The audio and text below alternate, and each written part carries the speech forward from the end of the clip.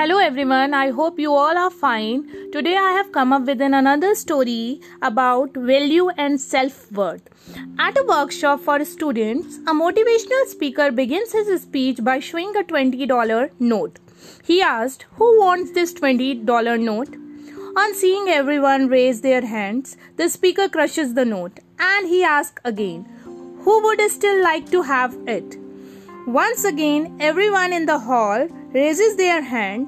Eventually, the speaker throws the $20 note on the floor and stamps on it with his shoes.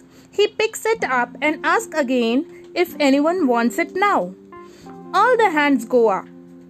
He concluded by saying, no matter what he does to the note, it is still desirable as there is no decrease in its value.